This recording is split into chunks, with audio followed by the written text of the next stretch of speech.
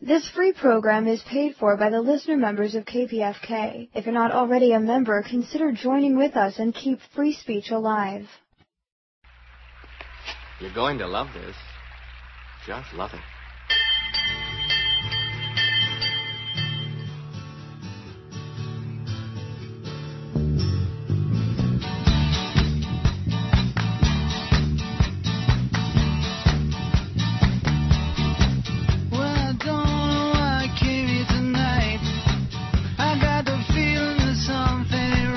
Oh, it never is. I'm so scared in case I fall off my chair. What? Me? Scared? I'll get down the stairs. I'll run. Clowns to the left of me, jokers to the right. Here I am, stuck in the middle with you. Oh, yes. Yes, I'm stuck in the middle. Here I am. Finally, your long national nightmare is over. Either that or it's just begun. Yes, we're back. This is your BradCast, and I am Brad Friedman, your friendly, citizen, investigative journalist, troublemaker, muckraker, all-around swell fellow from BradBlog.com, once again back occupying your public airwaves after a month-long hiatus here for our fun drive at KPFK.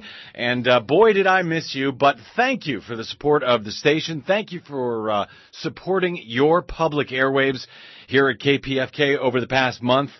Let's try not to do that again. It must have worked well because I've got a new headset here.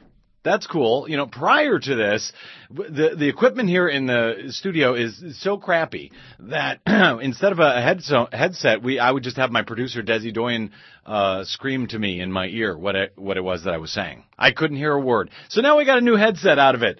That works.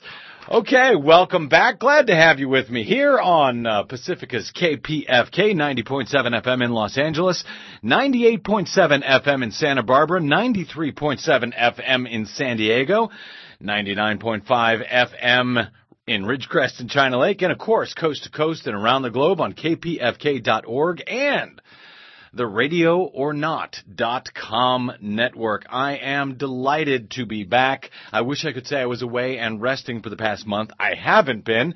There has been a lot going on, a lot that it has been driving me crazy that I haven't been able to haven't been here to tell you about. So what we're going to try to do over the next, it may take us about a month to catch up from all the stuff that we missed over the past month, but we'll try to drop in what we can along the way. We'll get caught up by the time this election season is done. Folks who know me, folks who know the work I do at BradBlog.com and here on KPFK know that I am much more interested in, well, not the horse race so much, but the track conditions. That's what we cover because that has as much effect on the election as anything else. Including yesterday during Super Tuesday. We're going to talk a little bit about that a little bit later in the show. Of course, last night you saw Romney reportedly, if you believe the voting machines, you saw Romney win in Ohio, barely, in Virginia, in Vermont, in Massachusetts, Alaska, and the caucuses in Ohio. So I guess he's well on the way to his nomination. Wait, what? Huh? Rick Santorum won Oklahoma, Tennessee, North Dakota's caucus? Newt Gingrich won Georgia? Man, are these guys are a mess. And I'll tell you, I have been talking for months about a brokered convention in Tampa in August this year. People thought I was crazy. And now that's all we hear about is brokered convention. So maybe we'll talk a little bit more about that later in the show. I've also, like I said, got a lot of stuff I got to catch up with. I got some news on Charlie White, the voter fraud felon in Indiana, who is literally voter fraud, not election fraud, but voter fraud, who also happens to be the Secretary of State of Indiana. He has now been found guilty of 3 felony counts of voter fraud, 6 felony counts overall, and just wait until you hear what his punishment is. The Secretary of State of Indiana. A little bit later in the show. Also, a little bit later, some good news out of Wisconsin, where a judge yesterday has put a temporary injunction on the photo ID restrictions against voters up there in advance of the April primary up in Wisconsin. That can only be good news. We also saw some folks turned away from the polls. We'll have actually a little bit later, I hope to have a clip from a U.S. Marine who was turned away from the polls in Tennessee, where they're just instituting their polling place photo ID restrictions for the first time.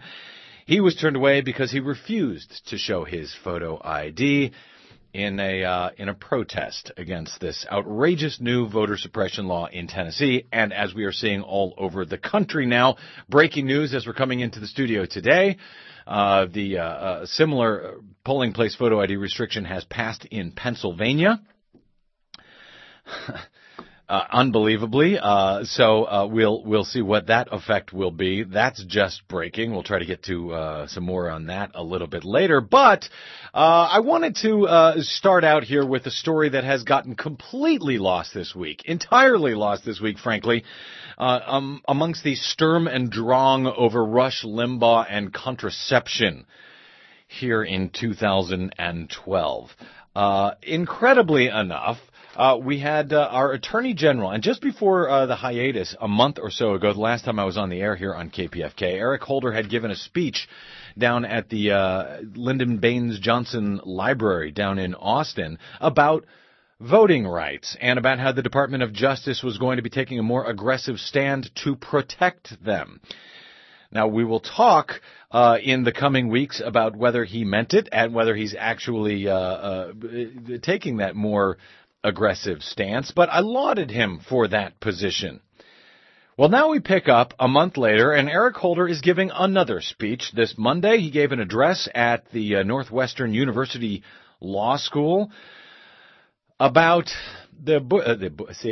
See, I almost said the Bush administration's terrorism policy. I might as well have said that. The Obama administration's terrorism policy, which looks a hell of a lot like the Bush administration's terrorism policy. This was, as he said, how we will stay true to America's founding and enduring promises of security, justice, and liberty. Oh, really? Will we? My guest today may have some thoughts on that, as might I. Marcy Wheeler is the great blogger, otherwise known as Empty Wheel from EmptyWheel.net. She has been covering legal issues around national security and presidential politics for years. She's also the author of Anatomy of Deceit, How the Bush Administration Used the Media to Sell the Iraq War and Out a Spy. Marcy Wheeler, welcome to the BradCast on KPFK. Hey, Brad, thanks for having me. Great to have you here. Okay, before we get into the meat of this, and I've got a couple of clips from Holder, let me just say that basically, or perhaps most troublingly, what Holder was saying in this speech at the beginning of the week, Monday in Chicago, is that there is a difference between due process and judicial process. For anybody who thought that due process was the same as judicial, apparently they're completely different. You will explain to us how they're different, but before you do, this is sort of the way last night that Stephen Colbert summed up the Obama administration's due process or judicial process, however you might want to describe it. The current process is apparently, first, the president meets with his advisors and decides who he can kill. Then, he kills them. Okay, then. Marcy Wheeler, that's just about it, isn't it? Well, he actually reviews the intelligence, he and his buddies, but that's as far as it goes because it's not even, Eric Holder on Monday made a big deal out of congressional oversight, and he exaggerated what kind of congressional oversight the killing of American citizens is getting too, so pretty much the president and his close advisors. Yeah, it's with nobody else looking in, and even when they talk about going to Congress, congressional oversight, Marcy, correct me if I'm wrong, but when they go to congressional oversight, aren't these top secret intelligence briefings that even if there is something troubling that occurs within them, members of Congress can't actually do anything about? They can't actually talk about them? Well, the intelligence committees, which again is, 35 people out of both houses of Congress, maybe 45. They were briefed in advance about Al-Awlaki being targeted, but they were given kind of a big overview of the legal issues, presumably some intelligence, but right after they got that briefing, it was inadequate, and Senator Ron Wyden from Oregon said, I have some questions, such as, how much evidence is needed? Really big question, right? And that goes to Stephen Colbert's issue. Right. And we're talking about, and Marcy, let me just clarify, we're talking about Anwar al-Awlaki, the U.S.-born Muslim cleric who had lived in Yemen until he was targeted by the Obama administration and assassinated last year. Eric Holder doesn't like to use the word assassination, but he was killed in a drone strike specifically targeted by the administration last year. Okay, so you were saying that Ron Wyden on the Intelligence Committee in the Senate had what to say? So he started asking really basic questions, like how much evidence is needed before you can target an American citizen? Can you target an American citizen in the United States? And that was, I think, last May. Mm-hmm. And, of course, he started asking the questions again in earnest after Al-Awlaki was killed last September. And he still hasn't gotten an answer. And that, remember, is somebody on the Intelligence Committee. So that's we're not even talking about briefing, say, people on the Judiciary Committee who have more background in law and might have told the Attorney General that he was misreading Handy versus Rumsfeld in that, which required an independent person reviewing a case. Holder on Monday said you don't need a judge. The Supreme Court has said you need a judge. So I think the Supreme Court might disagree with what Eric Holder had to say on Monday. Let me play a quick clip from Holder on Monday. Federico, clip number 2. He's talking about this due process versus judicial process, and I'll have a question for you, Marcy, after this quick clip. The Supreme Court has made clear that the Due Process Clause does not impose one-size-fits-all requirement. Due process and judicial process are not one and the same, particularly when it comes to national security. The Constitution guarantees due process. It does not guarantee judicial process. Now, I gotta say, Marcy Wheeler, that strikes me much, frankly, like Bush's claim. I think it was Alberto Gonzalez who said that, the Constitution says you cannot take away habeas corpus rights, but it doesn't say that anybody has them in the first place. I mean, it seems that we're just inventing new legal and constitutional concepts in order to justify what had previously been illegal and or unconstitutional behavior. Isn't this almost the same? The inventing these concepts like this? Well, the critical difference, and just about the only difference, is that Bush wanted to hold people indefinitely with no legal review. Obama wants to kill fewer people, but still people, including American citizens, with no legal review.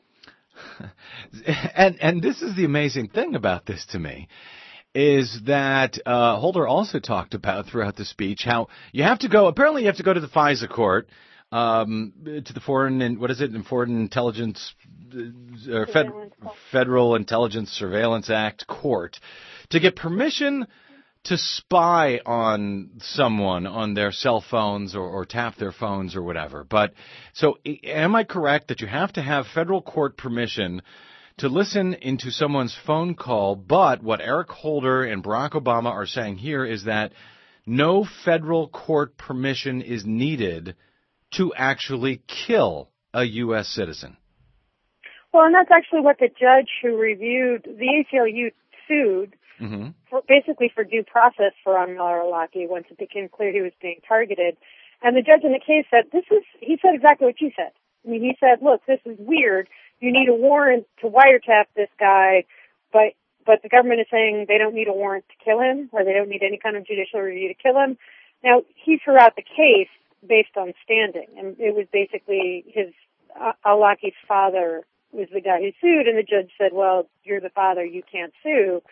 But the judge clearly said it was troublesome for precisely the reason you say, is, you know, if we believe you need warrants just to go in somebody's house or to tap their phone, then there must be some requirement for further judicial review before you kill an American citizen. And what was the result of that case? It was thrown out. It was thrown out on standing ground. So we never really had, yeah. So it didn't, the judge never actually reviewed the merits, although it's interesting because in addition to the legal argument that al-Awlaki's father did not have standing, the government said, just, you know, kind of blanketed everything having to do with al-Awlaki with a state secrets invocation. Mm-hmm. They're basically saying there's no way we can litigate this because everything about it is secret, including, you know, what intelligence we used, including what our relationship with Yemen is. And since al-Awlaki's been killed, one after another of Obama's senior administration officials, including Holder on Monday, have been addressing precisely the kind of issues that the government told a court were a state secret. You see, this is, I've been digging into this speech, again, while everybody's paying attention to presidential politics and Rush Limbaugh and the nonsense. I've been digging into this speech and trying to figure out where I have it wrong, how I must certainly misunderstand the Obama administration's position. Let me play one more clip here from Eric Holder, clip number 3, Federico, and then we'll talk about this. In response to the attacks perpetrated and the continuing threat posed by al-Qaeda, the Taliban, and associated forces, Congress has authorized the President to use all necessary and appropriate force against those groups. Because the United States is in an armed conflict, we are authorized to take action against enemy belligerents under international law. Okay. Is there any daylight between, that was Eric Holder speaking this Monday, Attorney General on behalf of the Obama administration. Is there any daylight in that position just stated by Eric Holder and the George W. Bush administration for the 8 years earlier when it comes to what they believe is their right to pretty much do anything they want? Because we're in a war on terror, and way back in 2001, after 9/11, Congress gave them permission, they believe, to do just about anything they want. Is there any difference between those two positions? That argument that Holder made, it comes directly from an argument that Jack Goldsmith, who was a Bush lawyer, made in 2004 when they decided they had to stop relying on all of John Yoo's memos. Mm-hmm. So in other words, it isn't the argument they used at the beginning. I mean, John Yoo said, Article 2, the president has unlimited powers, and therefore he can do whatever he wants. What Jack Goldsmith did, and everybody since him, including Eric Holder on Monday, said, well, Congress, with the Afghanistan AUMF, authorized everything the president wants to do, which works out to be almost exactly what John Yoo said, but it has slightly better legal cover. And that's exactly what the Obama administration has relied on for wiretapping, for geolocation, and for killing American citizens. So it does go back to the Bush administration, to 2004. Holder said that the U.S. government could legally target a senior operational al-Qaeda leader who is actively engaged in planning to kill Americans. And then he set up 3 tests. One, this al-Qaeda leader must have posed an imminent threat of violence. And actually, I don't know if it has to be only al-Qaeda leaders, but he says that the president can decide to target an individual, even a U.S. citizen, if they, 1, posed an imminent threat of violence, 2, could not feasibly be captured, and 3, if the operation was conducted in line with war principles, such as use of legal force against that type of individual and so forth. Did al-Awlaki, the U.S.-born cleric, actually meet those 3 tests specifically? Did he pose an imminent threat of violence to the U.S.? And if so, do they have any evidence of that, or do we just take their word for it? Well, thus far they're asking us to take their word for it. The only evidence the government has submitted, and I'm glad you also mentioned the senior leader part, because that's where Holder was particularly fishy on Monday. The only evidence they presented is a document that they used in the sentencing of the underwear bomber last month. And they submitted a summary of what they claimed was what the underwear bomber had said during plea negotiations. Now, and in that, Abdul-Muttalib, the underwear bomber, clearly said that al-Awlaki back in early December 2009 told him not to ignite his bomb until he was over the United States. So that's the threat that all of this is based off of, is that al-Awlaki supposedly ordered Abdul-Muttalib in December 2009, to wait until he was over the United States to blow up the plane. Now, did he order? Do we know? Did he order him to do it? And mind you, we're taking the word of the underwear bomber, I guess, on this. Did he order him to do it, or did he advise him? Did he say, "Oh, it would be a good idea"? Did he put out, emails saying, "Hey, if you're going to blow up the United States on a plane, it's best to wait until the plane is over the U.S." I mean, do we have any evidence to even back up this claim? I mean, even calling it an order makes it sound like he is, issuing orders as a Al-Qaeda leadership or something. Doesn't even that overstate the actual evidence that we have, Marcy Wheeler? Well, I think you should take a step back and ask why the government didn't use that same summary in the underwear bomber's trial, which effectively lasted one day because he ended up pleading guilty, which was just about 2 weeks after al-Awlaki was killed. Because they didn't say that the underwear bomber had implicated al-Awlaki. They said he had implicated somebody else. And so, one of the questions, and in fact, the underwear bomber's standby lawyer had made this argument saying, this narrative was collected when you were making promises to the underwear bomber about, reduced time or what have you. You should never be able to use this. And so I think there are legitimate questions to ask about why they didn't use it in the trial when the narrative would be challenged in court, and why they then did use it when there would be no opportunity for anybody to challenge the evidence. To challenge it. So, in other words, when they're interrogating the underwear bomber, they say to him, "Hey, we'd really like to get this al-Awlaki. We'd really like to have some evidence against him.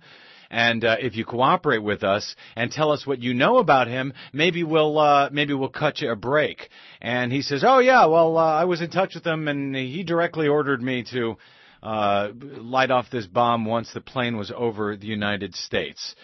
That could be the extent of it, and that is something that nobody has ever even been able to challenge or rebut in a court of law or anywhere else. The government didn't even use that information in their case, but Eric Holder did on Monday when he gives a speech at Northwestern Law University. Well, the other thing that Eric Holder did further, so I'm willing to grant that the underwear bomber, that somebody told the underwear bomber, and we could, argue about whether it was an order or an instruction or what have you.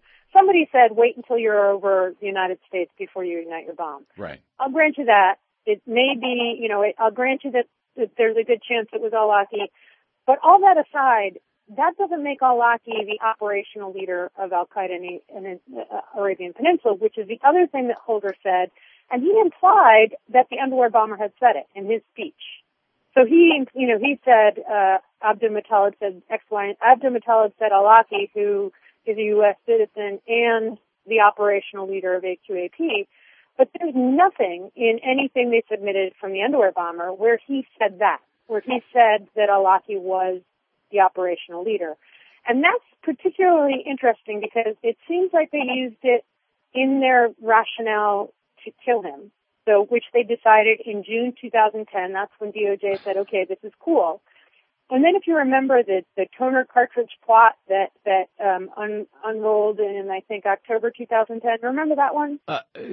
Somewhat. Remind me. Same thing. It was out of Al-Qaeda in the Arabian Peninsula. Right. They were sending toner cartridges. They were basically checking toner. Oh, that's right. Through the packages, the UPS packages or something, they found toner cartridges that were supposed to be explosive or something. Right, and they were sending them to synagogues in the United States, and the same kind of explosives were in these printers. Right. We learned about that plot from what appears to be a double agent, a guy that was maybe recruited at Gitmo, released to Saudi custody, he quote-unquote escaped from Saudi custody, went and joined AQAP, and then came back and told the Saudis about this plot just in time to stop it. Right. Guy by the name of Dabir al-Faifi. Okay. So he's back in Saudi custody in 2010, and he said that other people were the more important leaders of AQAP. Other people meaning other people, not al-Awlaki. Not al-Awlaki. And so we got that, and it's not entirely clear what al-Faifi said. But what we do know is he said Asiri, who's the bomb maker, who somebody Abdul Muttalib supposedly also talked about, was a much more important figure in AQAP. And so if that's the case, did we get information? Did the United States get information after the legal approval was already given, but before we actually killed al-Awlaki, that said, well, maybe he's not the operational leader of AQAP? I mean, he was certainly the inspirational recruiter for English-speaking recruits. But we don't know. Those are the two biggest data points we know, which is that he clearly had some contact with Abdul Muttalib.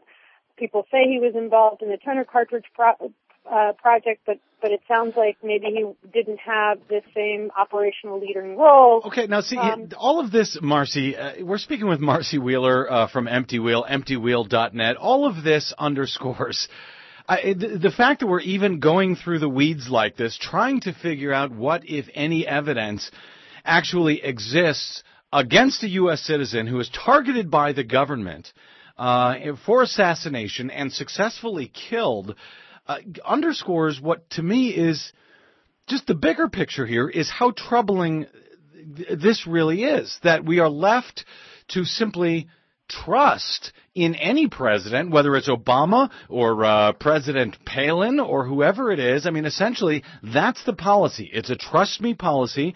We're supposed to trust in whoever happens to be the president. I mean, Holder said, quote, citizenship alone does not make such individuals immune from being targeted. Okay. Well, what about if they're here in the U.S.? Does that keep them from being targeted, or is that pretty much up to whoever happens to be the president of the United States? Right, because Holder was all over the map. I mean, he made it very clear that the AUMF gives the government authority well beyond Afghanistan, which is where it was originally targeted. Obviously he's saying Yemen, but he also talks about people within our border. So in the same speech where he's talking about the legal authority to target American citizens, he's talking about the battlefield being in the United States as well as Yemen and Afghanistan. Yep. And as I said, I mean, that's one of the questions that even somebody on the Intelligence Committee doesn't know the answer to.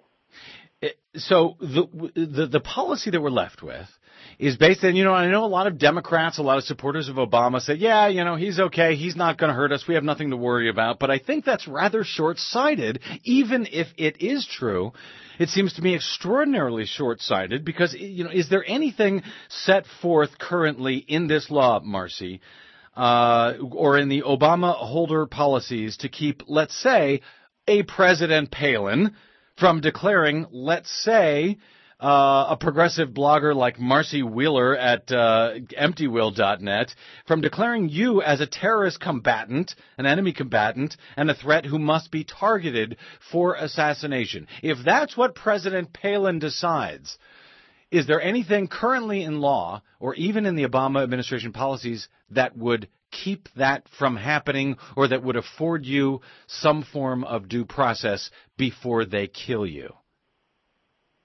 I'd like to say that they're still requiring people they target to have engaged in hostilities, but an even more important case than Anwar al-Awlaki is the guy who died the same day in the same strike, a guy by the name of Samir Khan. Yeah. And the only allegation about him, I mean, nobody's ever claimed that he was making bombs and sending them to the United States. I mean, at least they're claiming that about al-Awlaki, even if they haven't shown us the proof. Nobody's ever claimed he's anything but a propagandist, right? Yeah. So in your case, Sarah Palin can say, well, we killed Samir Khan as a propagandist, so why can't we kill Marcy Wheeler? She's a propagandist too. So is Brad Friedman. So is anybody who has a radio show. And so,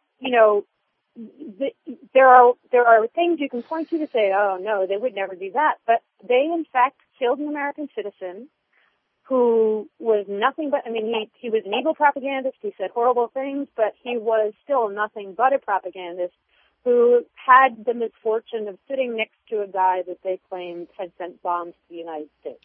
Without evidence to actually back it up for the people. This is, I'm afraid, as troubling as it sounds. We'll be talking more about this, no doubt, in the months ahead, if we can pull our attention away from Rush Limbaugh and his contraceptives. Marcy Wheeler from Empty Wheel, emptywheel.net. She's the author of Anatomy of Deceit, How the Bush Administration Used the Media to Sell the Iraq War and Out a Spy. Marcy, thank you for talking to us today here. Unfortunately, you haven't yet talked me off the ledge, but maybe I'll give you another try next time. It's comfortable up here on the ledge with you, Brad. Thanks for having me. Thanks, Marcy. You're great. Man, brother. Okay, we got much more ahead. I'm just blown away by this. I was hoping there was something that I was misunderstanding, but apparently I wasn't. This is a public service announcement with guitar. Know your rights. All three of them. Number one, you have the right not to be killed. Oh, do you? Do you really? The right not to be killed. You used to have that in this country. Not so much anymore. Brad Friedman of BradBlog.com. We're going to take a quick break here. Come back with Desi Doyen and the Green News to try to cheer me up. Can you do that, Des? You got anything happy for? I doubt it. All right. And then some more election news, some voting news, some voter fraud news. Somehow or another, I'm going to be cheered up before all this is said and done. I'm Brad Friedman. This is your BradCast. Stay with us. Don't mind a little investigation, humiliation. KPFK would like to thank the following generous food donors for helping to feed our volunteers during our winter fund drive. Stuff I Eat, fine vegan cuisine in Inglewood, thanks Danielle. Rolling Stone Restaurant and Lounge, cuisine with Americana roots and a global reach in the spirit of the magazine that changed the world, adjacent to the Kodak Theater in Hollywood. Pie Bake Shop, that's P-I as in 3.14, delivering sweet and savory pies, that's P-I-E as in delicious. Special thanks to Lila Garrett for the Gene Pool. North Hollywood Ice on Craner in North Hollywood. Western Bagel on Ventura in Studio City. Pete's Coffee on Lake in Pasadena. Special thanks to Vanessa and the gang at Pete's. Nutiva Natural Snacks. Mountain Valley Water. When you visit these fine establishments, please thank them for donating to your favorite radio station, KPFK.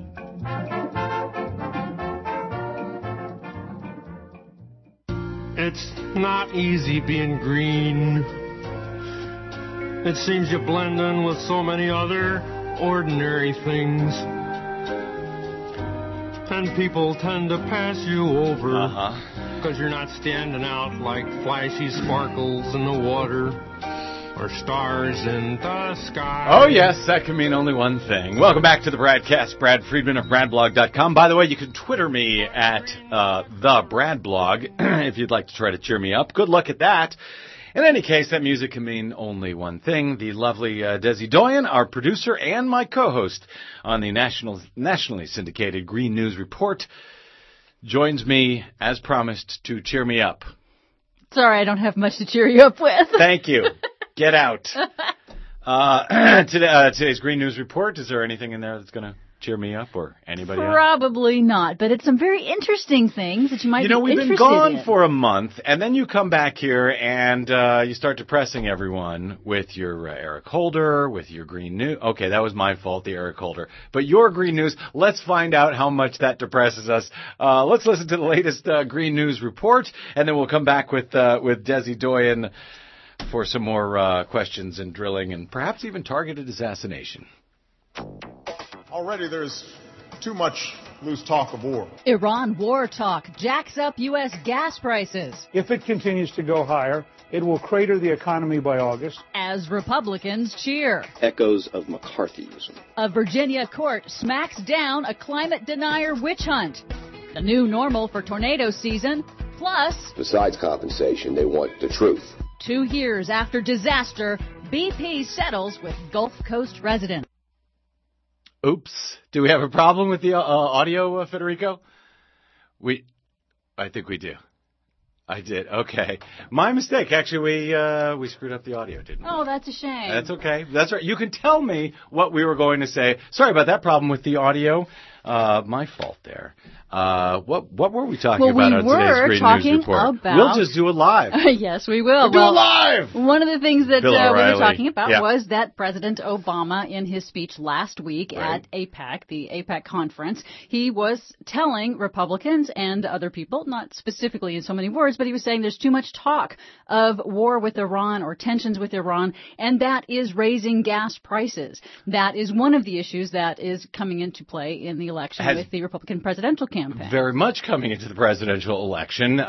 Super Tuesday last night, all of the candidates, after they won their respective states yesterday, came out and talked about this. Gas prices. It's Barack Obama's fault. He's not drilling enough. He hasn't improved the Keystone Pipeline. So let's very quickly go through a couple of those points. One, drilling in the U.S. is up under Barack Obama, is it not? Yes, it's at its highest level since 2003. Okay. Now, that is a combination of policies enacted by the Bush administration and the Obama administration. But right now, the U.S. actually exports more oil than it imports at this time. And that's a pretty big deal. So when Newt Gingrich and Mitt Romney and Rick Santorum, for example, all say that they will do these, they will drill more, drill here, drill everywhere, approve the Keystone XL pipeline, these actually will not change gas prices. The U.S. does not have enough supply to affect the global oil market. And the price of oil is set on the global market. And actually, though, it may affect the price, Keystone Pipeline. In fact, a recent study, as you talked about recently on the Green News Report, Bloomberg News came out and confirmed the study by the environmental activists who found that, in fact, the Keystone XL pipeline would actually raise gas prices for people in the Midwest and the Rocky Mountain states, because Why? There is an oil glut right now where the current Keystone small pipeline ends in Cushing, Oklahoma, and because there's a glut and more oil than they can sell right now, prices in the Midwest and the Rocky Mountains are actually lower than they are for the rest of the country. And by building the Keystone XL pipeline, enabling them to ship that oil all the way to the Texas Gulf Coast ports and refineries, then that would end that glut and actually raise prices. And TransCanada, the pipeline company from Canada that wants to build this pipeline across the United States, actually says so in all of its filing that it has made for this particular pipeline, that the idea is to take care of the glut in Oklahoma, ship it straight to Texas ports so they can then ship it to overseas markets, which would then, China, of course, raise overseas, the price. and so TransCanada actually tells us this. They also tell us that it will bring 400 jobs, I think, was their estimate of how many permanent jobs would come from the Keystone. Even possibly an independent study also said that from Cornell University that the permanent jobs could be as few as 20 to 120 jobs. 20. So there are a couple of thousand temporary construction jobs. So once the pipeline is in operation, the Keystone XL pipeline, if approved, it would actually only offer a handful. And yet this is being used as a bludgeon by every single Republican presidential candidate, as a bludgeon against Barack Obama. Keystone XL pipeline, we got to get it built because it will lower gas prices, because it will increase jobs. All of it. Bunk. Not true. Not true at all. And when you find, like, for example, Newt Gingrich in his victory speech last night at the Georgia primary for the Republican presidential nomination, he had, I swear, a litany of lies that if I had the whole the Green News speech Report right now, then I could point out to you what he was saying. But again, the president can do almost nothing. No president, Republican or Democrat, can do almost anything to change the price of oil or the price of gas at the pump. So when they say that they can bring it down to $2.50 or any amount at all, they can't. Newt said it was not easy. true. Newt In fact, said the it was only easy. way that could happen is, gas prices generally drop when there's a drop in consumption. Drop in consumption generally happens when there's a drop in economic activity, say a recession. So if Newt wants to promise $2.50 gas, He might be promising a recession. I don't know. Well, he did sound pretty giddy about the outlook for the economy coming up in the fall. He was saying that it will actually help Republicans get elected. Okay, a couple of other things on our Green News Report this week, and you can hear the actual Green News Report at greennews.bradblog.com. The full thing. The full thing, we had some trouble with the audio. So very quickly, though, Des, a couple of items that we did cover.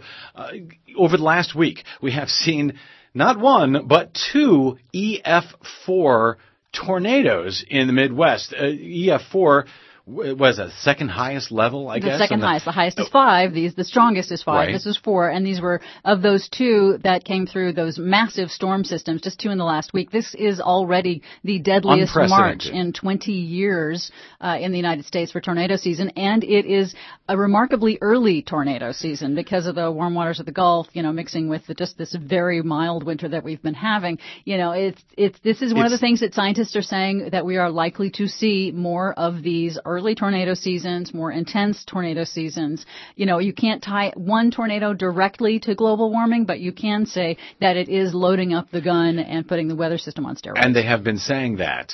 For decades.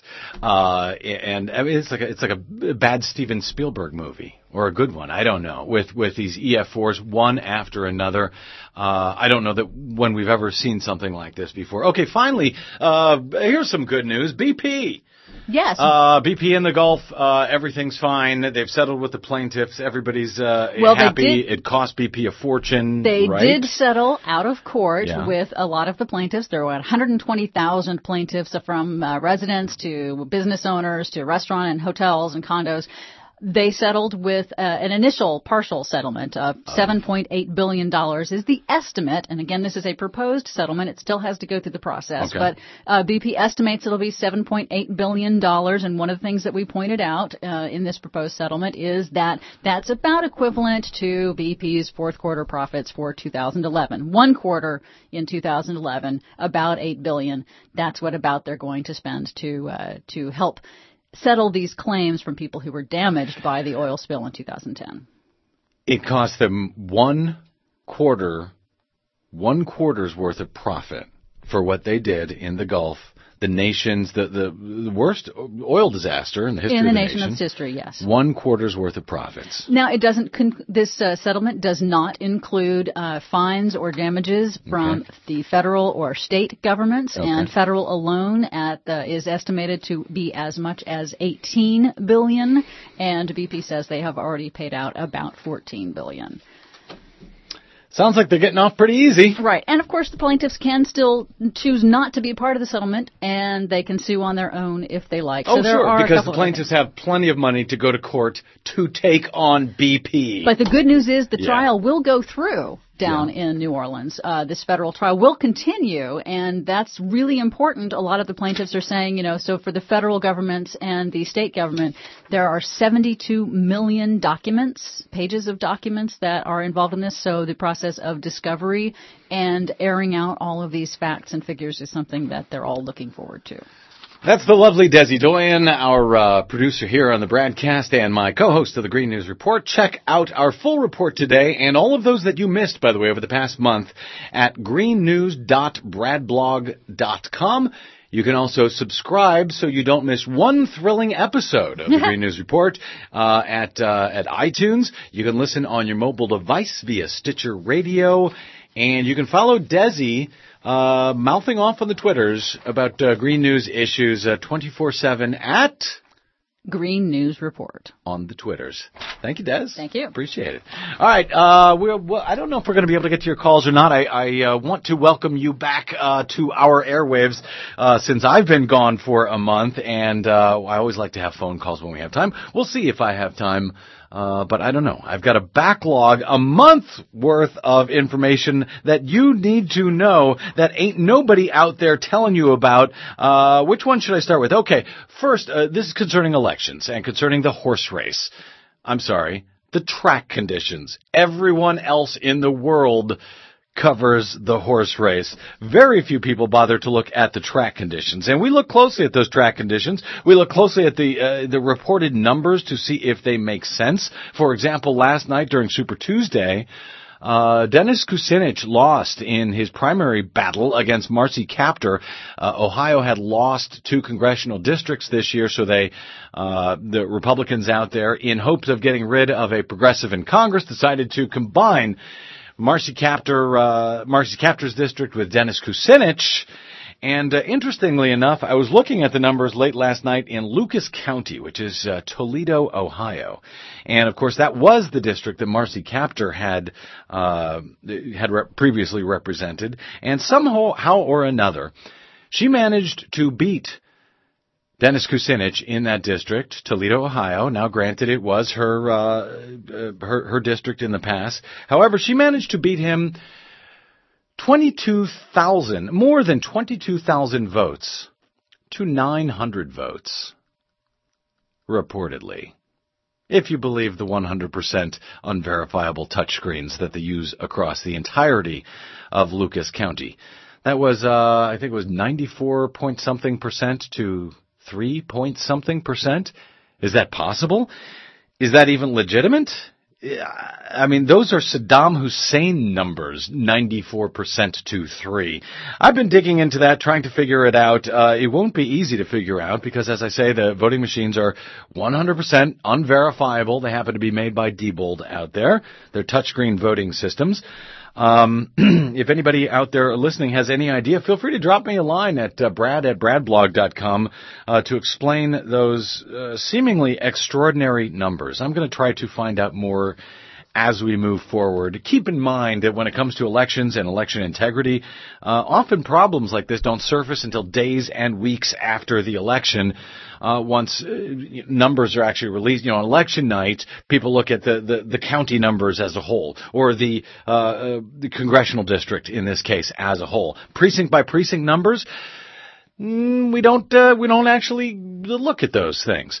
It has taken 2 years since we have just now found out, I believe it was 2 weeks ago, the New York Daily News released a story finding that after having made a public records request for ballots, paper ballots, cast in a South Bronx precinct back in 2002, they discovered that the paper ballot optical scan systems made by ES&S and used across pretty much the entire country, that those optical scan systems had miscounted the paper ballots, had miscounted 70% of those paper ballots in the primary election in 2010 up there in New York, and 54% of them were miscounted in the actual general election in 2010. This took us 2 years to find out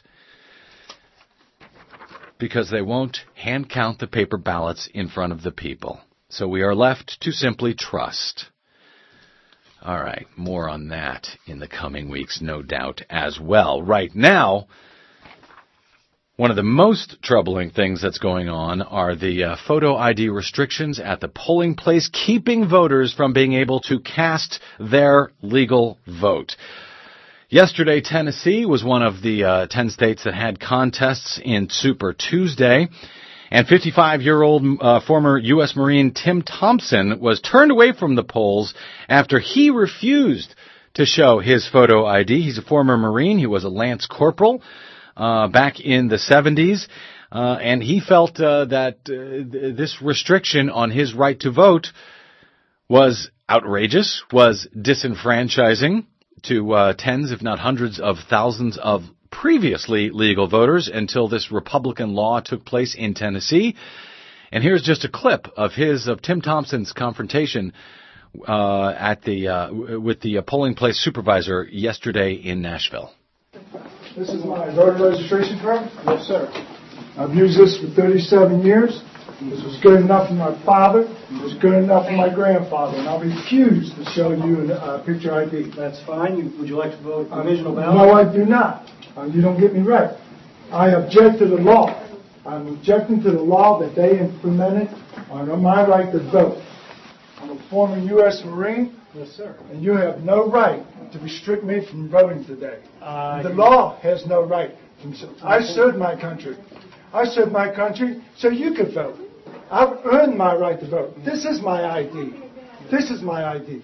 And I'll be damned if I'll stand here and allow you to not let me vote because some governor of this state decided he wanted to eliminate my right to vote and put conditions on it that I fought for. That was down in Tennessee. That was Tim Thompson, former U.S. Marine, and he ended up not voting as a means of protest yesterday in Tennessee under their first implementation of the photo ID restriction law that Republicans put in place, despite the fact that hundreds of thousands of voters do not have the type of photo ID. Legal voters do not have the type of ID that would be needed to vote. Specifically, and disproportionately, minorities, the elderly, and students. Over the last couple of weeks, we also saw up in Wisconsin the very first full implementation of their photo ID restriction law.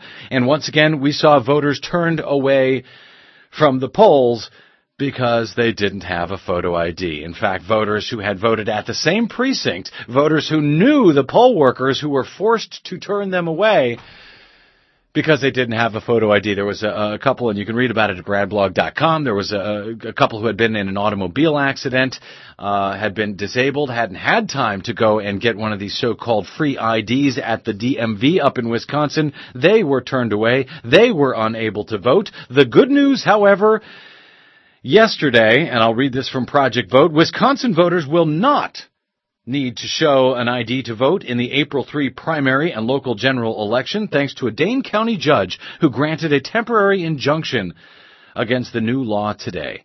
Circuit Court Judge David Flanagan called the voter ID measure, quote, the single most restrictive voter eligibility law in the nation, according to the Associated Press.